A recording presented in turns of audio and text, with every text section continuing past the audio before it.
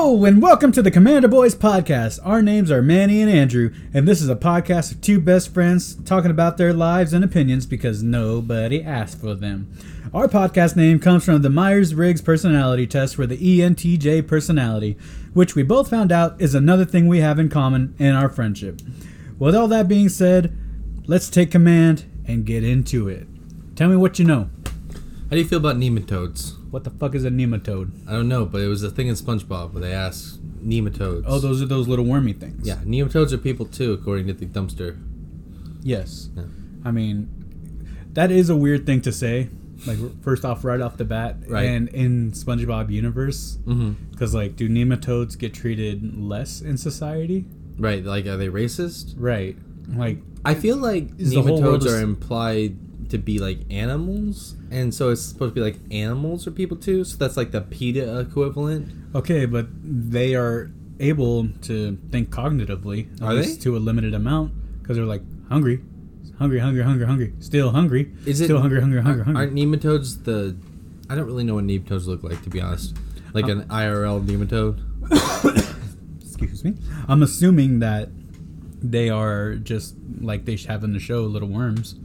That being said, sponges in the ocean don't look like kitchen sponges. So, are the worms that they walk like dogs, are those nematodes? No, those are worms. How do they breathe? I don't know.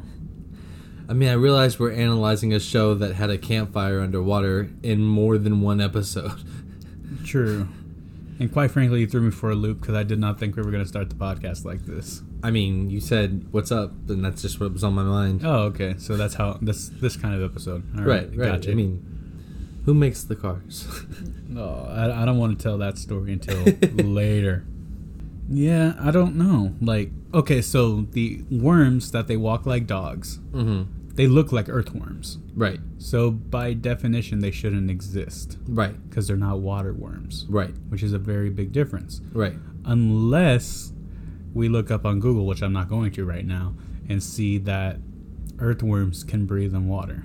But I don't think they can. I'm almost like 1,000% sure they cannot. Right. Because they're not earth and water worms. They breathe through this. This is my sorry memory of what's the dissection lab called? Biology. Biology, thank you. This is my Science 101, brought to you by the Commander Boys. This is my very limited memory of biology from high school. I believe earthworms are kind of like sharks in that they have to keep moving to breathe, and they breathe by absorbing the oxygen through the dirt that they eat. That's why like they eat and shit at the same time, and they pull the oxygen out of the dirt. So, here's a question. Okay. How much of the earth is earthworm shit?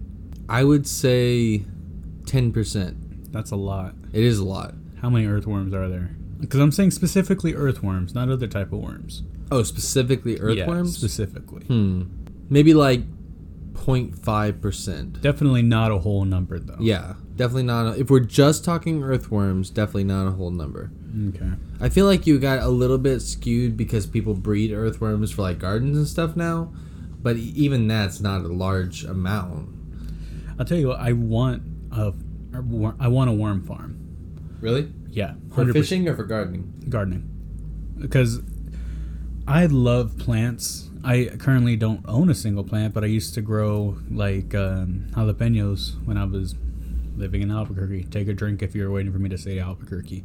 But yeah, I had a nice, healthy jalapeno plant, and I was like, oh, if I had 10 of these, this would be a lot of fun. And of course, I wouldn't do anything with the peppers apart from like occasionally use them in cooking and giving them to friends and family. Right.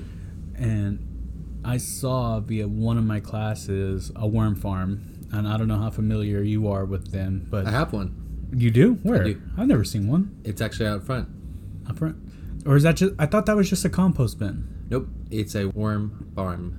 Okay. You have to rotate it to re-aerate the soil, as well as kind of bring the worms back to the top so that they go back down to the bottom. Okay. Yeah. So they kind of it is a composter in the sense that the worms make compost, but it's also a worm farm in the sense that's how you breed worms. Now, I will say there's no worms in it right now, but it is a worm farm. The one that I'm thinking of is essentially like a worm hotel. It's the boxes? Yeah, the boxes. I've seen that design as well. Then like they go all the way through, and then once they're at the bottom, you just shift that up and put everything down. And some of them actually comes with a spout, so you get that essentially worm juice, that I think water. they call it garden tea is what I've heard the term used. Okay, but whatever it is, that like doesn't taste good. No, you're not supposed to drink it. Your plants are supposed to drink it. Right. But it's just like packed with nutrients, and apparently that's supposed to be like great for your plants. I'm also now thinking of the worm sign from the big pink Alaskan bullworm, and it's just a little sign that said worm. Yeah. Speaking of stuff that I have questions about, you have a scar-like scar-like scar on your face. It's just a scratch. I keep thinking you're gonna say "Long live the king" and throw me into a buffalo stampede. Yeah. Or a wildebeest. Are they buffalo or wildebeest? Water buffalo. Water buffalo. But I'm sure. Got a water buffalo. Yours is fast and mine. VeggieTales reference. Fair. Yeah. So this is just a few days old. I got it Thursday night because Carolyn and I and our friend Jessica went to a concert, and the concert was Mitski. She's a... Bless you. Thank you. Now, Mitski is a artist. She does... I could be getting the genre completely wrong, but I'm going to say dream pop. But I like to affectionately call it sad girl music. Ah, so like Adele? No, like more poppy. Oh. Like Kesha post... No. So I'll play you some music later about her. Like Okay. she has this song called Nobody. It's actually really good. But towards the end, a la Lil Jon Shots, it's like nobody. Is she nobody. the girl that sings the "I'm the Bad Guy" song that gets memed a lot? Oh my god, Andrew, I don't know. So dream pop? Yeah, dream pop, and it's basically like sad girl music. I had a picture of like Kirby in my head. No. But it was a lot of fun, and it was a great show. She's very entertaining. Just a blast, and like outside my musical element as far as what my taste in music is. But hey, Jessica and Carolyn loved it, and that was Carolyn's first time seeing her live. And Was it a dream pop come true? Yeah. Nice. It was everything she ever Dream expected to have in a Mitski concert. And apparently, like, they were having some technical difficulties in the show because there was a power outage earlier, so that apparently messed up, like, her being able to hear herself, the rhythm of the lights. Must be really rough to record without being able to hear yourself. I wouldn't know. But that being said, she did an amazing job. Like, she mentioned that at the end of the concert, and I'm just like, I had no idea. Yeah, if you didn't get told, you wouldn't have known. Right. Like, why did you tell us? Now I want to think back at all the times. And then it was really funny because she likes breaking the fourth wall. I was able to tell with that. It was hot. It rained. I thought you meant... Okay. Yeah. No. It rained. It was very humid. It was hot. At the end of the concert, she goes, you know what? I don't want to do the encore fakeness of me leaving and then coming back for the encore, so we're just going to do it right now. And I really appreciated that. Yeah. So anyways, the show was a blast. It was great. We were walking back to the car, and Carolyn does this thing where when we're walking together and holding hands, that she's not really paying attention on how much room I'm being given. So like going through a store, I'll run into mannequins or clothes and just bump into things. Nice. Well, on the way back to the car from the venue, I bumped into a fence. I was like, all right, that's fine, whatever. She's like, oh, sorry. I'm like, yeah, it's no biggie, it happens. And then we're walking. I see this giant green dumpster. And I'm like, all right, it's far enough away. No problem at all, right? Right. Well, here's the thing, Andrew. It's dark. And the lid was open. The black lid was open. And not only that, it was right at eye level. Oof. some asshole left the lid open, and I walked right into it, and boom. That's how I got the scratch. Nice. And quite frankly, if it wasn't for my glasses, it would have been my eye. Yeah. But yeah, so that's how I got the scratch, and Carolyn was very apologetic about it. But in all fairness to her, that was not her fault. Yeah. Like that, in my mind, it's like, all right, clearing the dumpster, we're good. Just some asshole left it open, and some tall to average sized person, such as myself, got hit. That sucks. Yeah, but so the concert was at the Paper Tiger, formerly the White Rabbit, which is down at St. Mary Street. And I don't know. You said you're not really a concert goer, but have you ever been to like low population concerts? So like this probably held about 300 people. I think I was at a concert about that size for Lindsey Sterling. Okay. It was about that size. It was, So I don't remember where it was held. It was I think it was like a bar sometimes, but they cleared it out so that they could do performance in there. okay, so like yeah, at smaller venues, you're going to not necessarily have the venue itself is not going to have the logistic know-how on like, hey, let's line these people up. Yeah. And so when we went into the Paper Tiger, at first they had us in a line, and then the people did not know how to just like line down the street. So they said, all right, let's just put them all in here, because they have like a nice outdoor patio type area that you can wait before you go into the actual venue. Mm-hmm. And we got towards the front, and you could tell who was younger, who was older, because instead of doing the X's on the hands to mark who's under 21, you either had a purple wristband, meaning you're over 21, or a like tiger striped wristband, meaning you're under 21. Mm-hmm. There was a lot of tiger striped wristbands. Nice.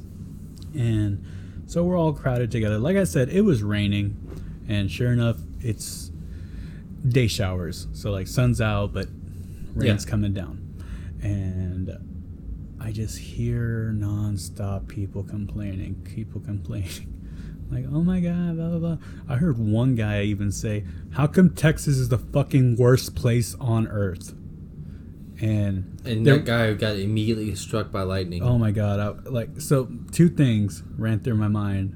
I was like, well, that's a little extreme. Right. And the true Texan in me was like, well, you can get the fuck out. We don't want you here. Send him back to California where he belongs. Or somewhere, I don't know. But yeah, and then everybody sounded the same. Everybody. Just like that kind of Valley Girl high pitched. Oh my God. Blah, blah, blah. No. I'm sorry for your struggles there. And I just leaned over to Carolyn. I'm like, everybody sounds the same. She's like, yeah, I know. And just people pushing and shoving. And so the doors were to open at 7. Right. But the doors they didn't actually let us in till like 7:30, 7:45. Right. Which, okay, I guess is something to complain about. But as for me, somebody that goes to like those type of concerts where, you know, it's at a low population stadium, or not, it's just a smaller venue, I guess, you're gonna expect that. Right. But all these kids are complaining. I'm like, stop complaining. Right. You know, it's not a big thing. And Carolyn's like, well, they don't know that. They've never been to a concert before. Which I thought was funny. Yeah. Oh, but here's the thing. I did that big dad energy move. That BDE. Right. And like I said, we were Don't Google that. We were standing towards the front, and all of a sudden this group of people's like, excuse me, getting through. We're trying to get to our friend that's at the outside. Right. I was like, all right, that makes sense. And sure enough, somebody had gone through a heat stroke or whatever, and that's fine. But these people are going through, and this guy just stops right in front of me between Carolyn and I because the line of people stopped. Right.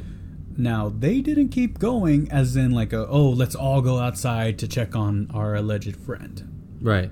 And so in my mind, it's like, oh, you just fucking cut to get closer to the door so you can get in to see this woman. Like that, if we're all here for, we all pay the same amount of money except for the few people that did VIP, but they're already taken care of. And this guy, he just stops in front of me. He's like, duh, duh, duh, duh.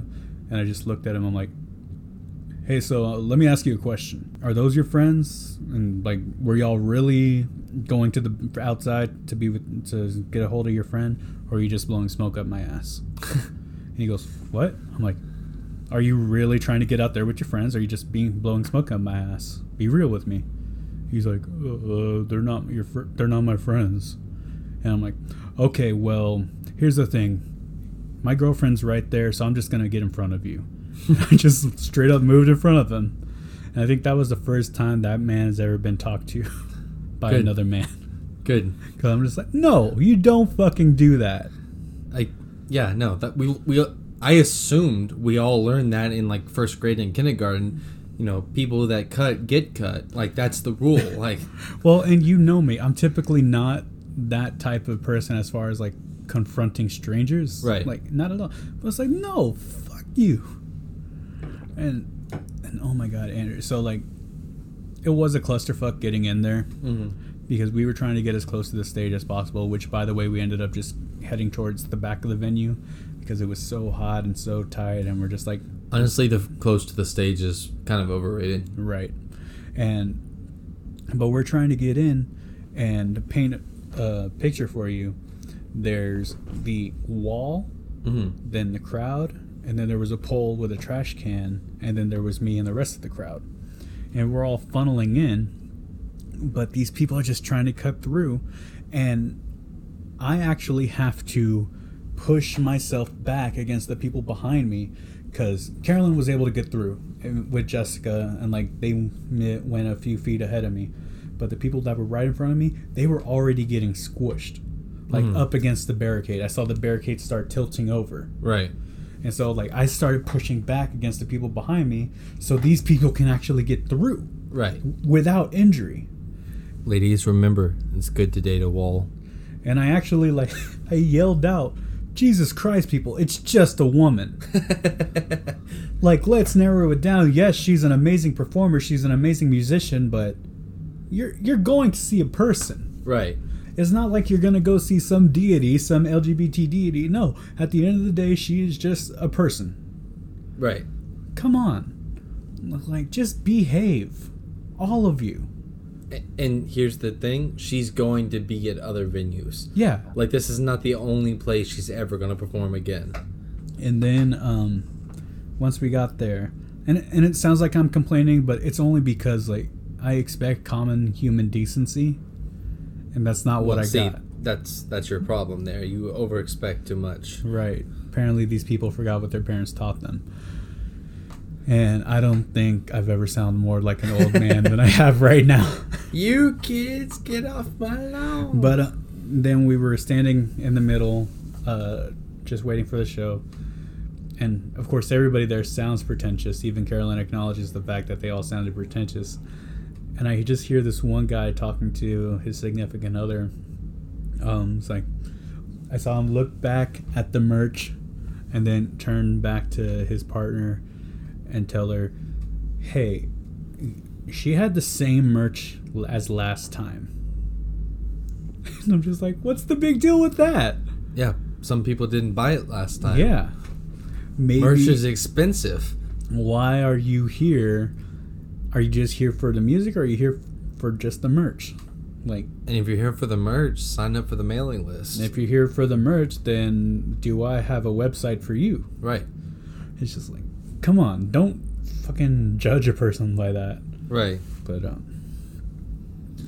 especially some sort of small performer. Like, I mean, if you pick like a big... small but not small, because she has global success.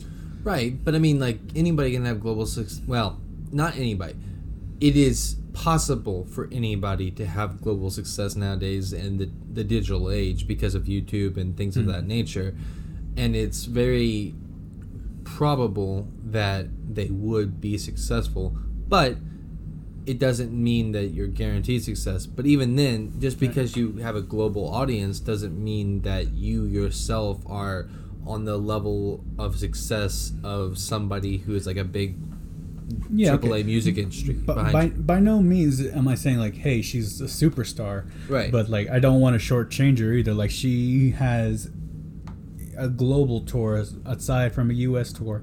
Although it may be like 300 people sized venues, she's still selling out. She's still selling out all of her shows. Right. And so I'm like, this is by no means like no small town artist. Right. But still, it's like, this is her second time coming to San Antonio in the 2 years that I've known about her. So, come on. Yeah. It's like, take it easy. Right. All the way around. Take it easy. Apart from that, like I said, music was great. Spending time there with Carolyn and Jessica, always a fun. Nice. Then, of course, a couple of beers didn't hurt either. Oh, that's something real quick. So, yeah, we are a little bit more chill because we have in our hands 2 cups that are filled with what I like to affectionately call the Beelzebub, which is just 3 Monster Energies mixed together. Tell us the flavors. For those of you who want to make the official Commander Boy podcast drink. The official Commander Boy Beelzebub drink.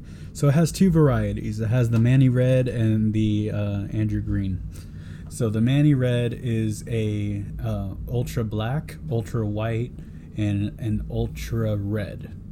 While the Andrew Green is the ultra black, ultra white, and the Green Paradise. Nice. And I honestly don't know how yours is going to taste because right now we're drinking the Manny equivalent. But it works because you have the red, white, those are both cherries, and then the black is a black cherry. So this is ultimately it's just a super cherry drink that we're drinking. I feel like if we're going to do the Andrew Green, we should go for a white, that light blue one, and then green. All right, we can give it a shot. But the Andrew Green is to be determined. Right. But the reason why I call it a Beelzebub, and by no means I don't think this is actually an original thought. I may have just given it an original name. He's lying. We created it, copyrighted it. TM. Do not steal. Yeah. But it was inspired by the conspiracy theory that Monster Energy, at least the logo, is done through the Hebrew numerical alphabet, where the 3 slashes that make out the M look like the number 6 in that alphabet. And so, 666 is the devil. And so, like, we did 3 Monster Energy drinks together. We poured them together. Beelzebub, which is just a demon. Which, I mean, technically is a downgrade, but... Right. Well, actually, isn't Beelzebub just like a fancy name for the devil? I have no idea. Yeah. It depends on who you ask and depends on what you read. I need to get caught up on my demonology. Yeah, well, Demonology. In your spare time. Yeah, well, what spare time? Speaking of spare time, you've been working on a school project? Oh, yeah. So this is for my leading people in organizations class. Tell me a more Commander Boy name for a class and I'll wait. Because it's just like, hey, this is how you lead people. This is how you talk to people. This is how you negotiate. And just breaking it really down. Every class, or every week, we have a study. So this week I bought a house. I was partnered up with... Congrats. Thank you. I partnered up with somebody and the situation was, this information about the house. Here's the house listing. Here's other houses in the area. Your budget is anywhere from $220,000 to $235,000 with a walkout price of $235,000, but the listing price is $240,000. And then the seller had a similar scenario. And the seller gets picked out, or they get evaluated based on how close to their selling price they can get, and the buyer gets picked out and evaluated based on their buying price. So I had to get as close to 220 as possible, and I actually closed for 228. So yay! Congrats. Then the next class we just went talking about how come this was successful and this and that. But all that being said, that just gives you a little bit of flavor for the class. But throughout the whole semester, we are doing a project, and I'm trying to remember it. I want to say, the Rainmaker Project. That's what he's calling it, my professor. And basically the task is to get... Throw lots of dollars in the air. Or get some musical instruments and just...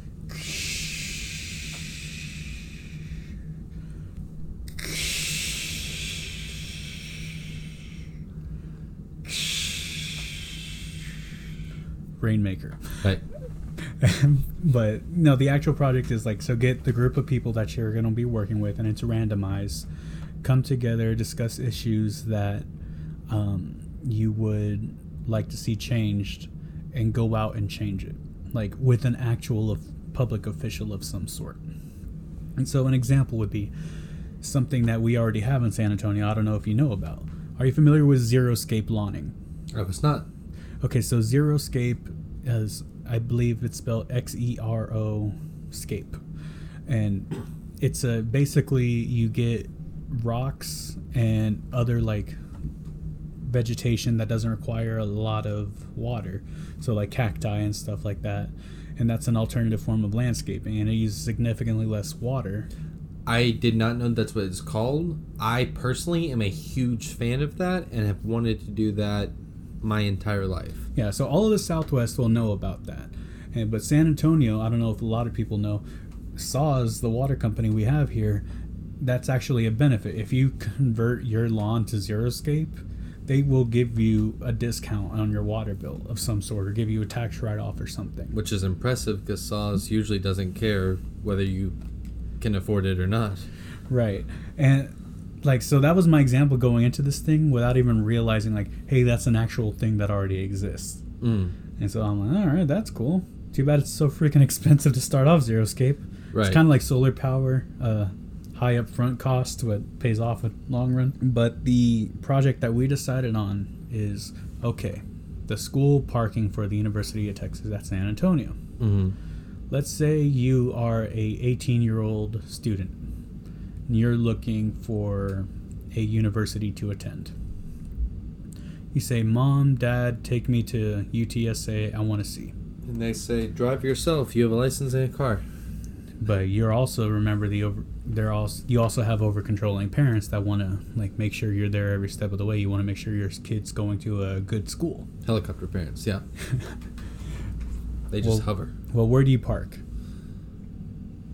I assume in the visitor section. Well, where is that? It's usually nearby the, like the main campus, like the hub. I don't know. For SAC, it's the campus community center, the CCC. Right, and that makes sense. But unfortunately for UTSA, we don't have any visitor parking whatsoever.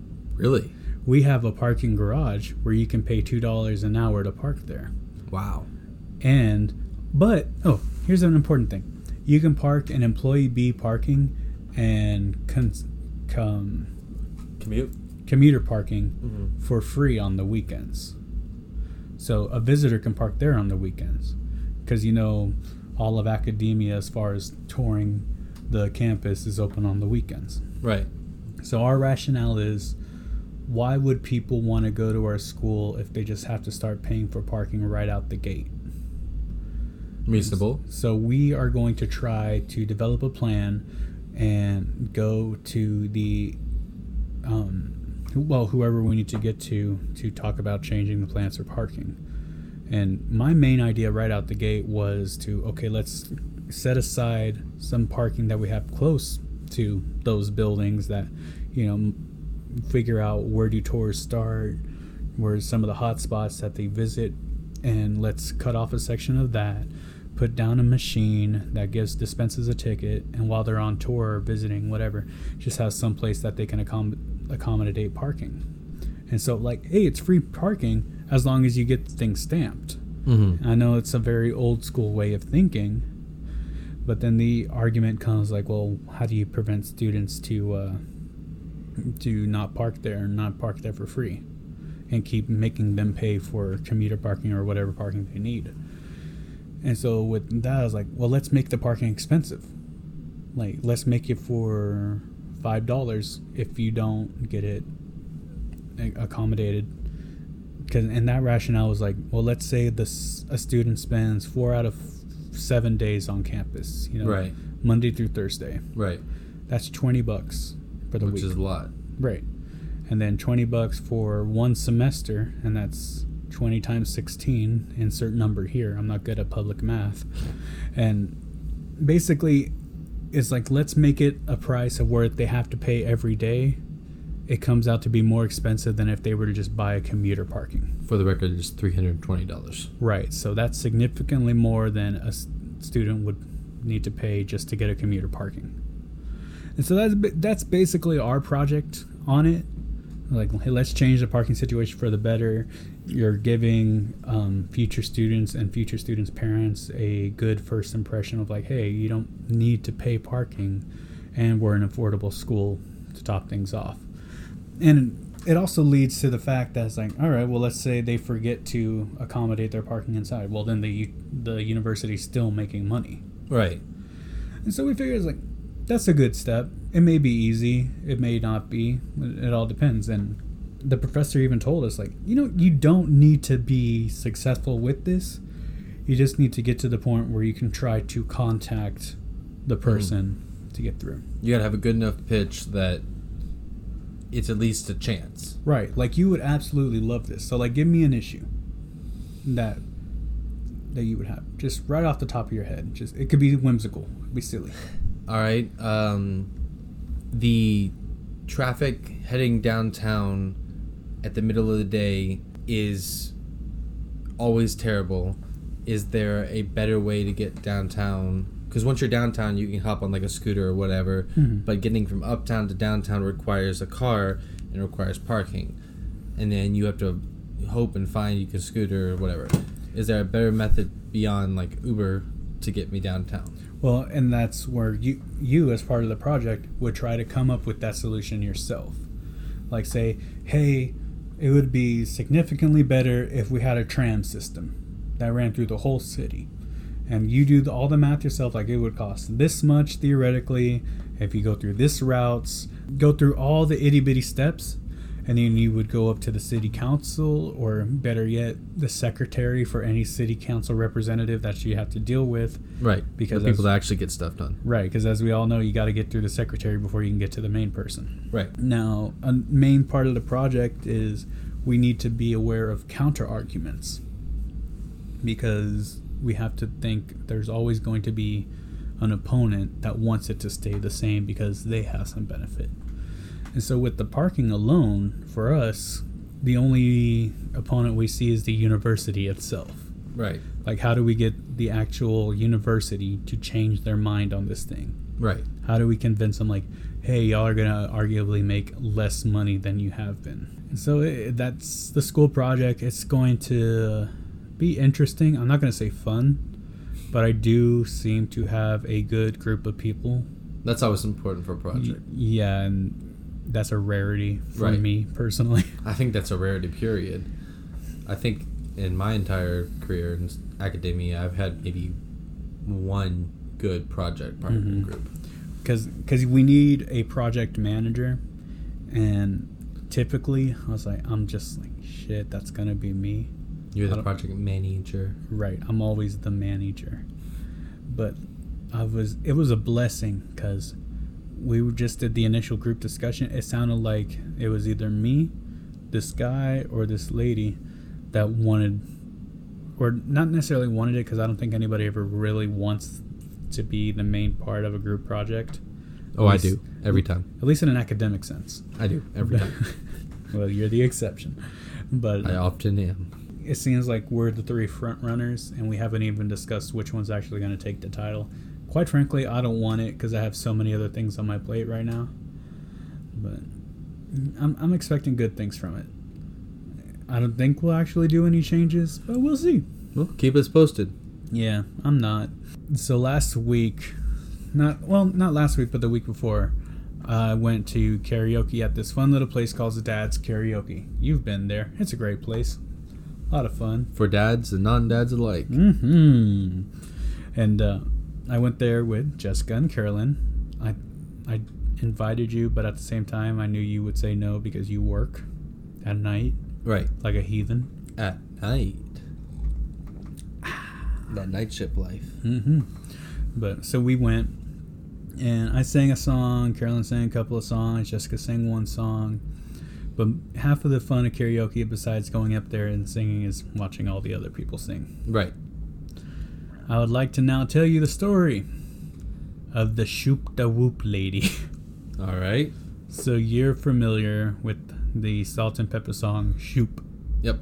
Shoop, shoop da whoop, demonetized. We're not making any money.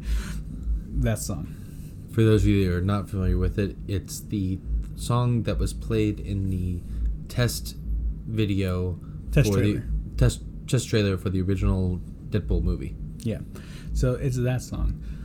Well, we were late into the night. And for drunk speak, that means... Super drunk. Yeah. This lady in a skirt gets up to the stage. Play me the Shoop da Whoop. Play the Shoop da Whoop song. Play it. Play the Shoop da Whoop. And it's like, all right. We're going to play. And first off, I'm trying to figure out what's the Shoop da Whoop? What kind of basketball move is a Shoop da Whoop? Is this lady going to be playing basketball on stage? I'm not gonna lie, when you first said Shoop da Whoop song, even though I'm familiar with the Salt and Pepper thing, I was thinking it was the Kanye West thing where he kind of like did that like scatting into the microphone. You know, it was just he was like because I think one of the things he even says is Shoop da Whoop.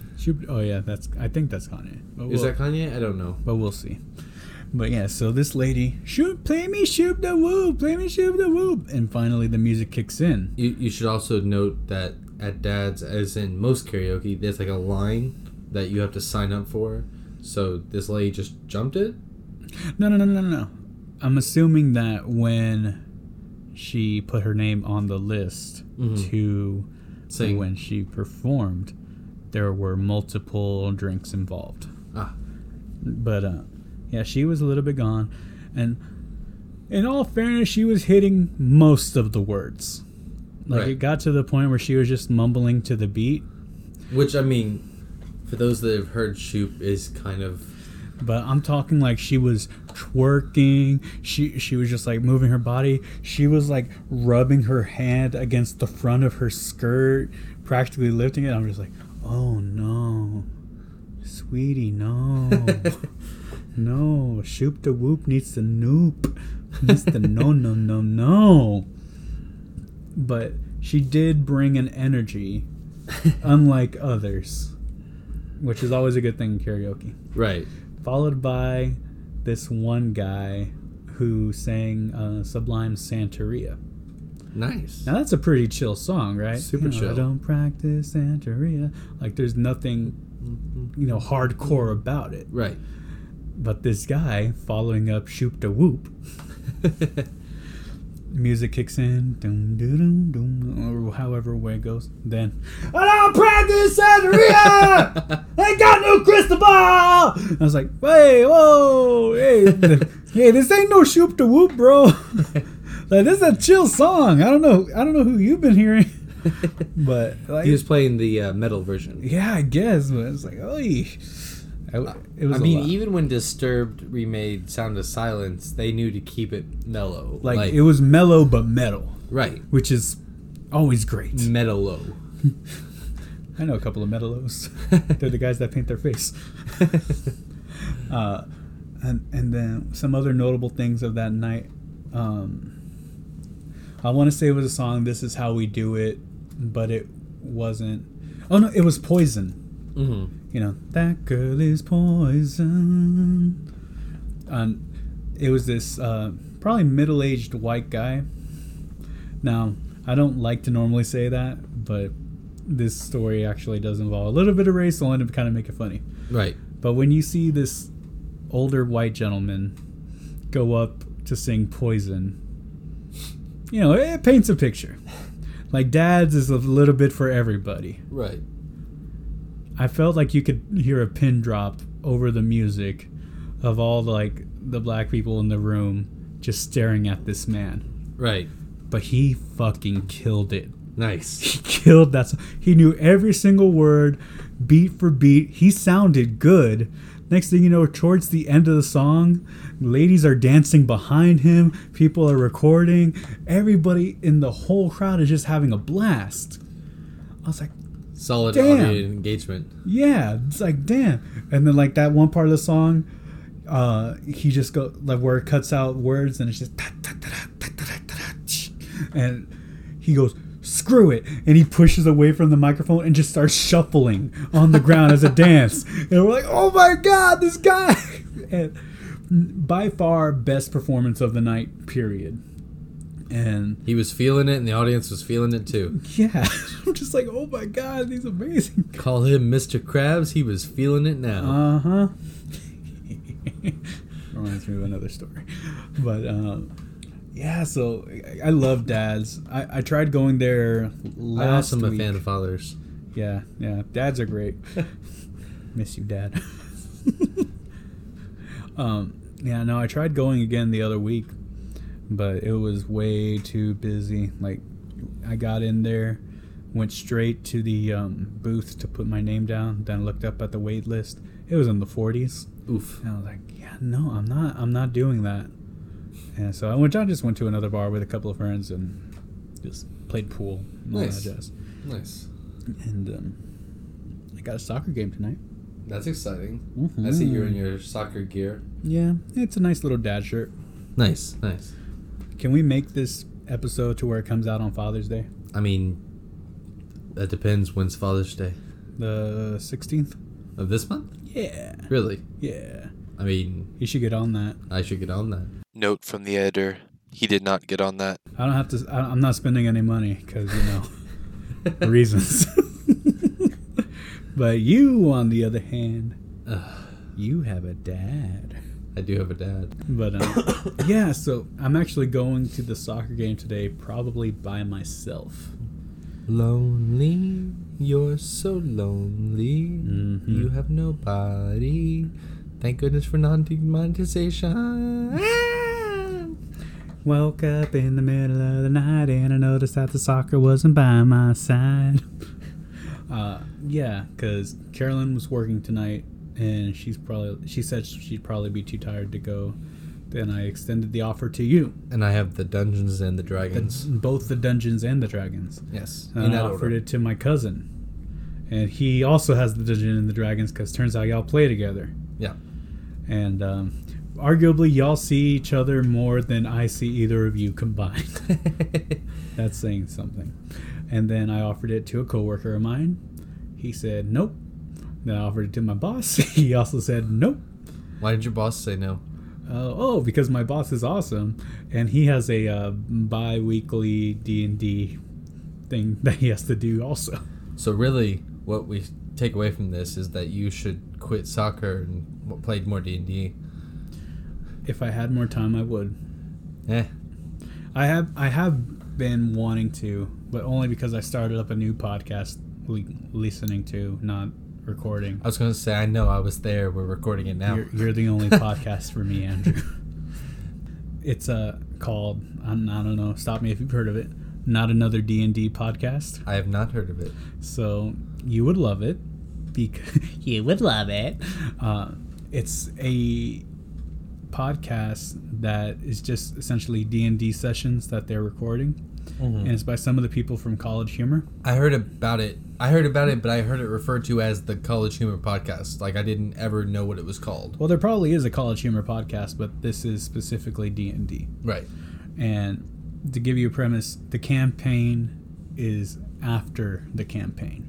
Nice. So in this story, this group of people, they are living in a world where the big evil dragon has already been defeated. The heroes have moved on with their life, and now they're just dealing with the situation of the ramifications of all of that afterwards. Like, what happens after the story has ended. That's pretty interesting. I've never heard of a D&D campaign that way, but there is a subsection of literature that I've recently got into called It's literature. D&D Lit, Mm-hmm. and it's just fire D&D really, but no, it's literature written in the style of a D&D campaign. And what that means is that, like, there's a couple of different ones. The best one, I would say, that I've read so far is a book series called Super Sail on Superheroes. It's my favorite anime. Yeah. And basically, the main character, because in this world, everyone has, well, not everyone, but most people have some sort of superpowers. Superheroes are like a very commonplace thing. Imagine the world of like Marvel, like how the average New Yorker would see superheroes. But except obviously they're not licensed characters, they're made up characters. Mm-hmm. And this one guy has a power, but it's kind of a worthless power. He essentially has like 100 skill points he can use a day. Okay. Like almost like a D&D chart. Yeah. And he can modify things he owns. So he makes money by buying lead lures and turning them into gold and then pawning them. As you do. And so he realizes, due to some like shape, I should also clarify, his particular city was taken over by a supervillain. That's not good. Well, it's not good, but they make this whole joke about like nothing really changed, the taxes really didn't change. It's just the black market is now the market. Like that's really the only difference. It's a good way to think about it. Right. Yeah. And so as a result of living in a supervillain community, you know, drugs, guns, stuff like that, all legal, obviously. One of the things that is unfortunately legal is some like kind of slavery sort of vibe you get, which is... All right, everybody, strap in. So he's going to this black market dealer, and he's trying to buy a case of some sort of metal that's like a little bit more precious than lead, with his idea being that potentially he could turn it into something more valuable than gold, because he only has so many points to spend. But the black market dealer kind of double crosses him and sells him these like superheroes that were caught and captured. Mm-hmm. So he basically releases them, but forces them to sign like this contract that says like, you basically work for me, but I'll let you go. You won't be slaves anymore, but like you still work for me. And so because he quote owns them, his point value goes up by like several 100,000. And so he's able to like augment their superpowers, and he can augment like some of their like abilities and skills, and he can heal them when they're hurt, stuff like that. And so as the book goes along, he basically gets more and more people under this corporation that is all him, and it's just an excuse to boost his numbers. So then, you know, he has cars that he buys that he then just restores using points, or he has like a pawn shop that people come and give him like, a worn out baseball that was signed by somebody but you can't read anymore. He restores it to its original value and then sells it for maximum profit. But it's the whole concept of like, it's literally a D&D chart is his superpower. And there's several stories like that. That's just my personal favorite. Yeah, but yeah, so the podcast, like that, that's the main thing that made me want to go back into D&D. And like listening to like these characters do the zany adventures reminded me so much of Mad Rod. Right. Which Mad Rod Aronnax was my character. He was a dwarf, and one campaign he was a ranger that really liked to throw his axes, and another campaign he was a bard. And I think he was a more successful bard than he was a ranger. Right. Or at least more entertaining, which makes sense. Right.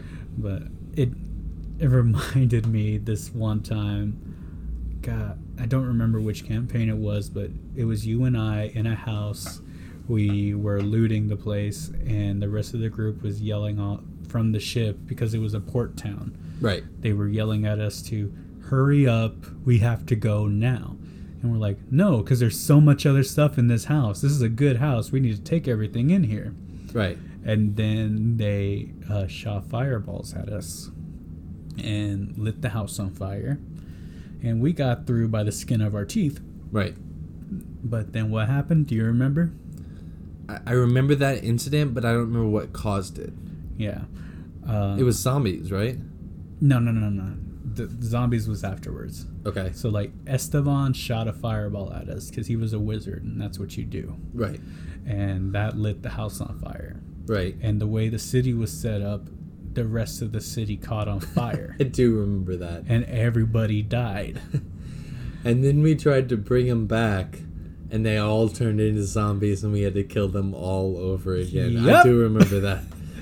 We're the good guys, I promise. And that was one of my favorite moments in D&D for Mad Run. You know, I think it was our first campaign, because Yeah. I remember when I was trying to get from one building to the other, I was swinging through the town a la Spider-Man style, Right. with my throwing axes as You leverage. you had strapped them to chains or something? Yeah, So you were, yeah, because I had the Thanos chains. Right, it was like the God of War thing. Yeah. So basically, what I did was I was given a chain that was able to, you could throw it and it would come back. Right. And so I made up the clever idea, like, let me get my throwing axes and tie them to the end of this chain, which would give me essentially a throwing weapon that I could always just draw back and not have to worry about picking up later. Right. Which is really good for that character, considering I was a one-trick pony as far as my attacks go. Right. And then I was like, hey, I could Spider-Man this. And sure enough, it was like supposed to be a crazy acrobatic roll. And as you know, dwarves do not have good acrobatics. Shocking. Right. But I landed like a nat 20. I remember that. And- You were Spider-Manning through the air. It was hilarious. Spider dwarf. And that was so much fun. That Madrod was one of those characters that if he tried to do something like legitimately good or cool in battle, he couldn't. Right. But the stupidest thing that he would do outside of battle, 100% he could do. I've always enjoyed my characters because I typically will give them... I try to make them well-rounded characters. I try to give them character flaws and backstory and stuff like that, as most good D&D players do. I know I'm not alone in that. But I think my favorite so far, although my new character that I just made is possibly going to be my favorite, but my original character of Haka Atrene, Good old Haka. this is a time that we were still kind of learning how to play D&D, and we were going through our very first major combat. Like, we had fought some, obviously, like, you know, minor thieves or whatever, but like this was the first real fight we did. I think it was a troll, right? Yeah.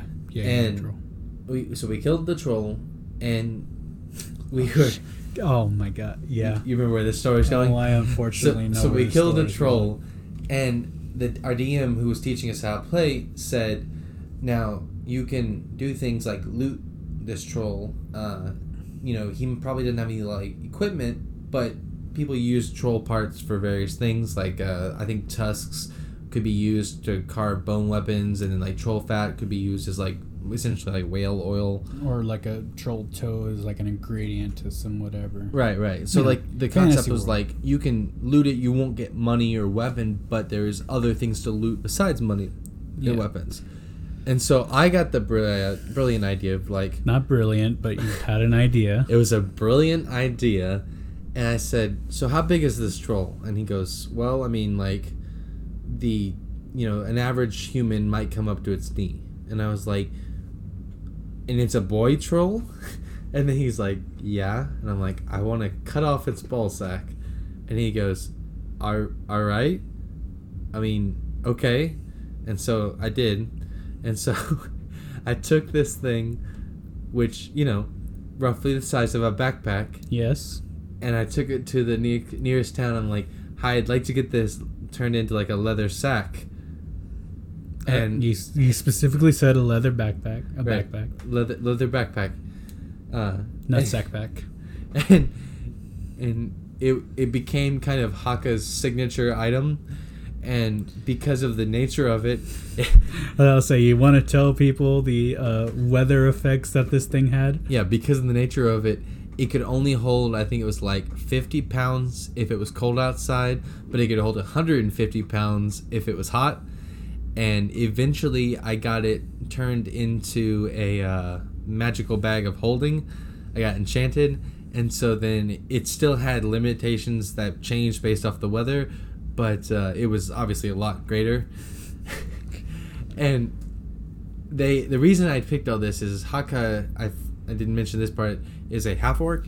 Yeah. And in the D&D handbook, it says that half orcs typically take trophies, like fingers or teeth or whatever, very Ears. tribal sign. Yeah. So I was like, okay, this was my first major kill. I got the backpack.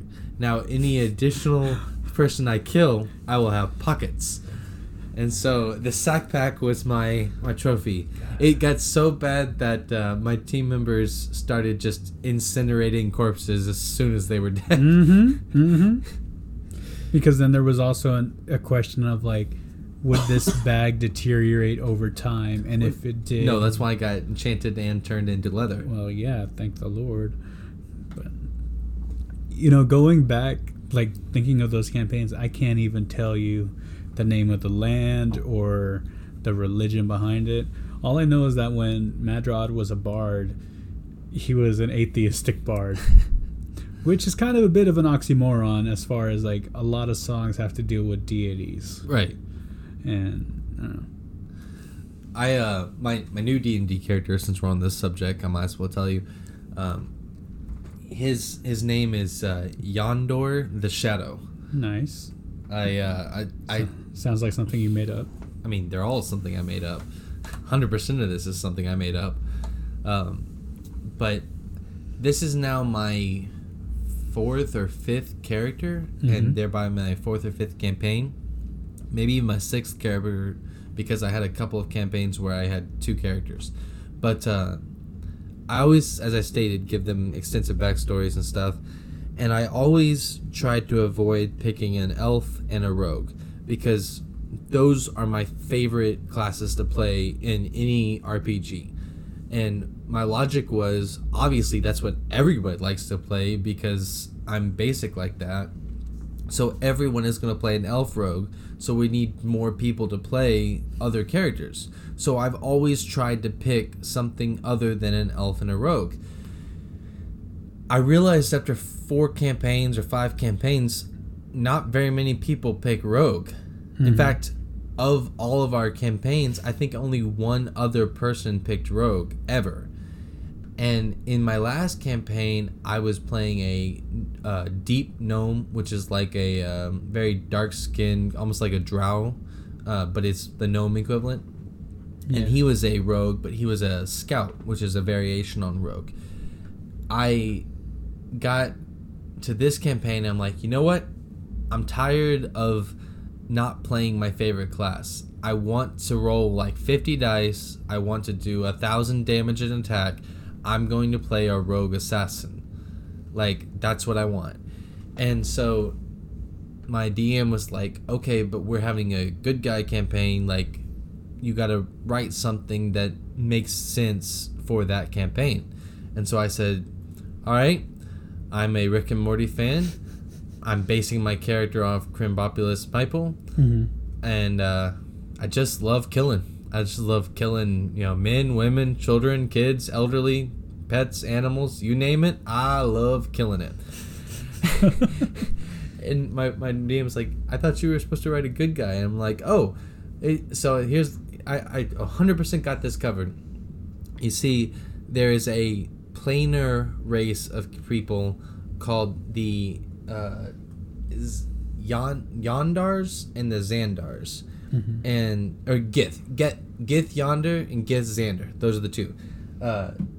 They were originally one race of people that was enslaved by this extra dimensional whatever, and from living in that dimension, they changed into the form that they are now.